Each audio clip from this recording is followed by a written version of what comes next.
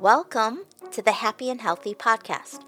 I'm your host, Amy Lang, and this podcast is dedicated to my fellow women in STEM. After working in high tech for 10 years, in 2004, I became the proud owner of Pacific Heights Health Club in San Francisco, where I worked with thousands of clients over the span of 15 plus years to help them reach their health and wellness goals. Now I'm sharing what I've learned about what works as well as what doesn't work when it comes to making healthy habits stick. So if you want to find out what it takes to achieve lasting weight loss, to create deep health, and feel empowered to live the life you want, you're in the right place. Episode number 216. When was the last time you were happy with your body? My new trainer, David, asked me this question during our initial meeting. I racked my brain like I was rewinding a movie of my life, looking for an instance. I looked at him with a furrowed brow and felt a lump in the pit of my stomach. I couldn't think of one. I was so confused. I thought that when my previous trainer had helped me lose weight and get down to 22% body fat, I had figured out what it took to be happy and healthy.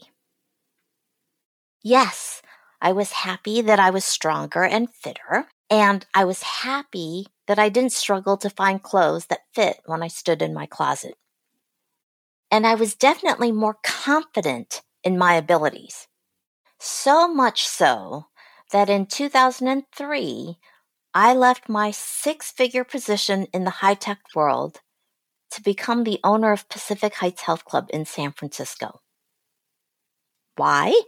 Well, because with the rising rate of obesity in the U.S.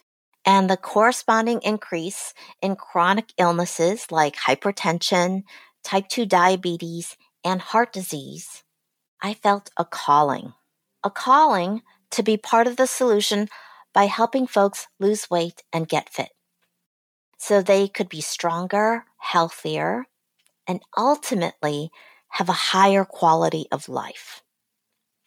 But then, 2 months after I took over the health club, the fitness trainer I'd been working with for the past 2 years moved to Arizona. I tried working out on my own, but I wasn't consistent. Too busy, I told myself. As a new business owner, I could easily rationalize the decision. Plus, I really didn't like exercising by myself. And I didn't know what strength training exercises to perform or the proper sequencing. And, well, pretty soon, I wasn't working out at all. I was also stressed and having a hard time sleeping through the night. As you probably guessed, my weight started creeping back up. This wouldn't do. I wanted to set an example for members of the health club. So with January around the corner, I decided to find a new trainer. I chose David, who had joined the team just a few months earlier. He was the salt of the earth. But was I ready to get this vulnerable with him? After all, even though he was an independent contractor, I was technically his boss.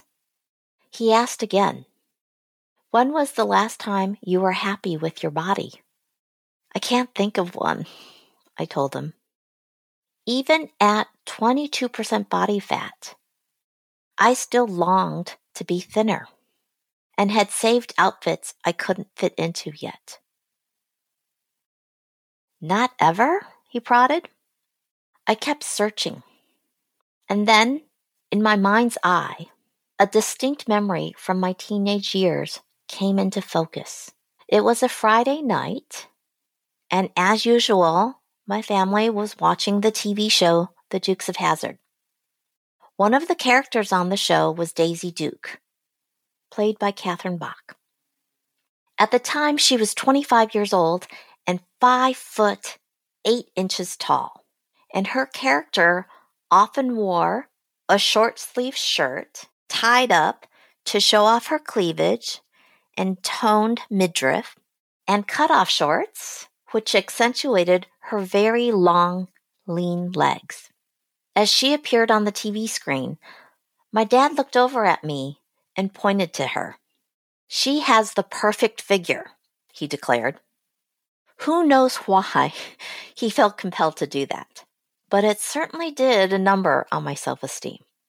See, at the time, I was only 14 years old and only 4 foot 11 inches tall, with a somewhat stocky build.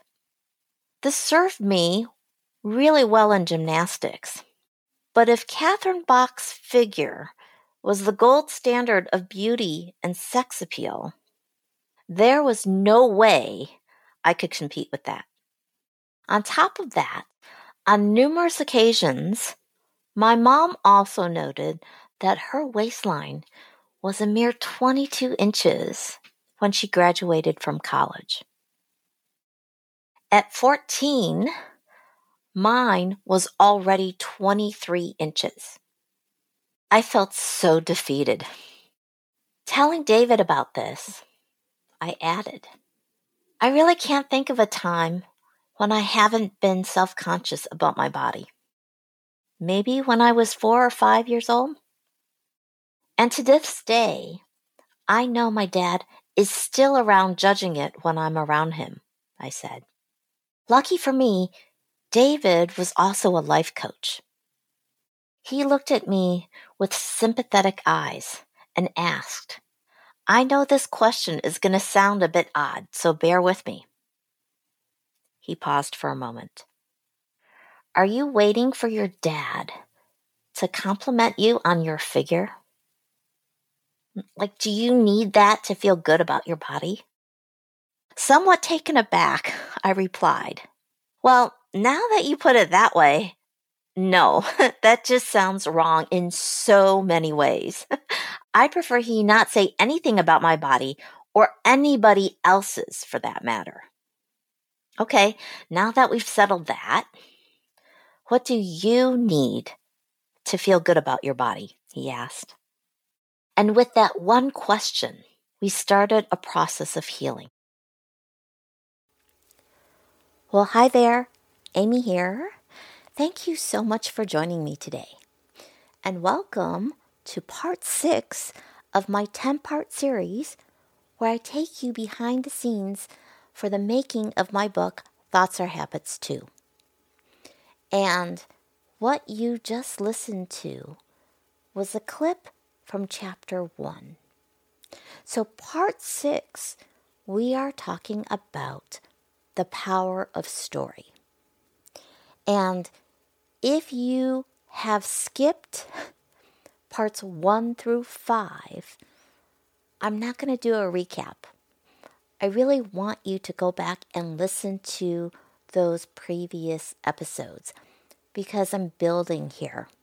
And for a lot of folks I know who are binge listening to this podcast, if I do a recap, you're going to get frustrated. It's kind of boring, and I don't want to put you through that. So please go back and listen to parts 1 through 5 if you haven't already. All right? So now let's talk about the power of story. My favorite part about writing the book was actually this part, learning how to write and tell better stories. Because what I learned is that it truly is the best way to help people relate the concepts that I'm teaching with their actual life. It's like, this is how you apply the concept, right? So whether you're presenting something on stage or writing a book, think about like, how have we learned lessons? There's like Aesop's fables, Goldilocks and the Three Bears, the story of the tortoise and the hare, right? The Three Little Pigs. There are all these lessons that we've learned. When you look at books like Outliers by Malcolm Gladwell, think about all the stories that he includes in his book, the examples, in order to illustrate the points that he's trying to drive home. And ultimately, I think the reason why like so many textbooks are so dry is because they don't have any stories in them. So my storytelling coach, Michael Haig, will be joining me for an episode in March. And I will tell you, if it weren't for him, there wouldn't have been that opening story that you just heard. So if you don't quite believe me yet about the power of story, I want to share with you a review on my book that you'll find on Amazon. It goes like this. Diving into Amy Lang's Thoughts Are Habits 2 felt like discovering a secret garden in the midst of the concrete jungle that is health and wellness advice. Unexpected, delightful, and oh so necessary. This book isn't just a read. It's a conversation with a friend who happens to know a heck of a lot about the mind and health. Now let's be honest. Most health and wellness books are like that well-intentioned gym trainer who speaks in a language of metabolic rates and BMI indexes that flies over your head or fails to grab your attention. But Amy, she's the friend who says, let's talk about this over some guilt-free snacks. Her prose is as accessible as your favorite pair of yoga pants. Comfortable, yet surprisingly stylish. So as someone who's had a clumsy tango with the scale during adulthood, and let's just say the scale often leads, Amy's book was the magnetic dance instructor I didn't know I needed, because working from home during and post-pandemic did to my waistline what Netflix did to television. Expanded it in ways I didn't think possible. But here comes Amy with a selection of immensely helpful frameworks. And I love a framework. And exercises to help me turn my I can't into a curious tell me more. And then a hopeful I can, followed by a determined I will. Plus, her use of client stories is like adding a spoonful of sugar, or rather monk fruit sweetener, to medicine. It doesn't just make the advice go down easier, it makes it delightful. These stories are the reassuring nod from across the room saying, you're not the only one who thought midnight snacks were a separate food group. In essence, Thoughts Are Habits 2 is more than a book from a proven expert. It's a heart-to-heart with a wise friend who's walked the path and has the laugh lines to prove it. In sharing her hard-earned wisdom, Amy's not just published a book, she's sparked a movement. So, if you're ready to buy the book now, just go to thoughtsarehabits2.com. And if you're still not quite ready, but you would like to read an excerpt of the book, send an email to amy@moxie-club.com, and I'll make sure that you get a copy. All right? So, in the next episode, I'm going to be talking about the joyful eating framework. So, I'm going to basically be giving you a preview of chapter 5 in the book, Rediscover Joyful Eating. All right, so I'm going to wrap up this episode with a quote by Maya Angelou. It's one of my favorite quotes. I've learned that people will forget what you said. People will forget what you did. But people will never forget how you made them feel.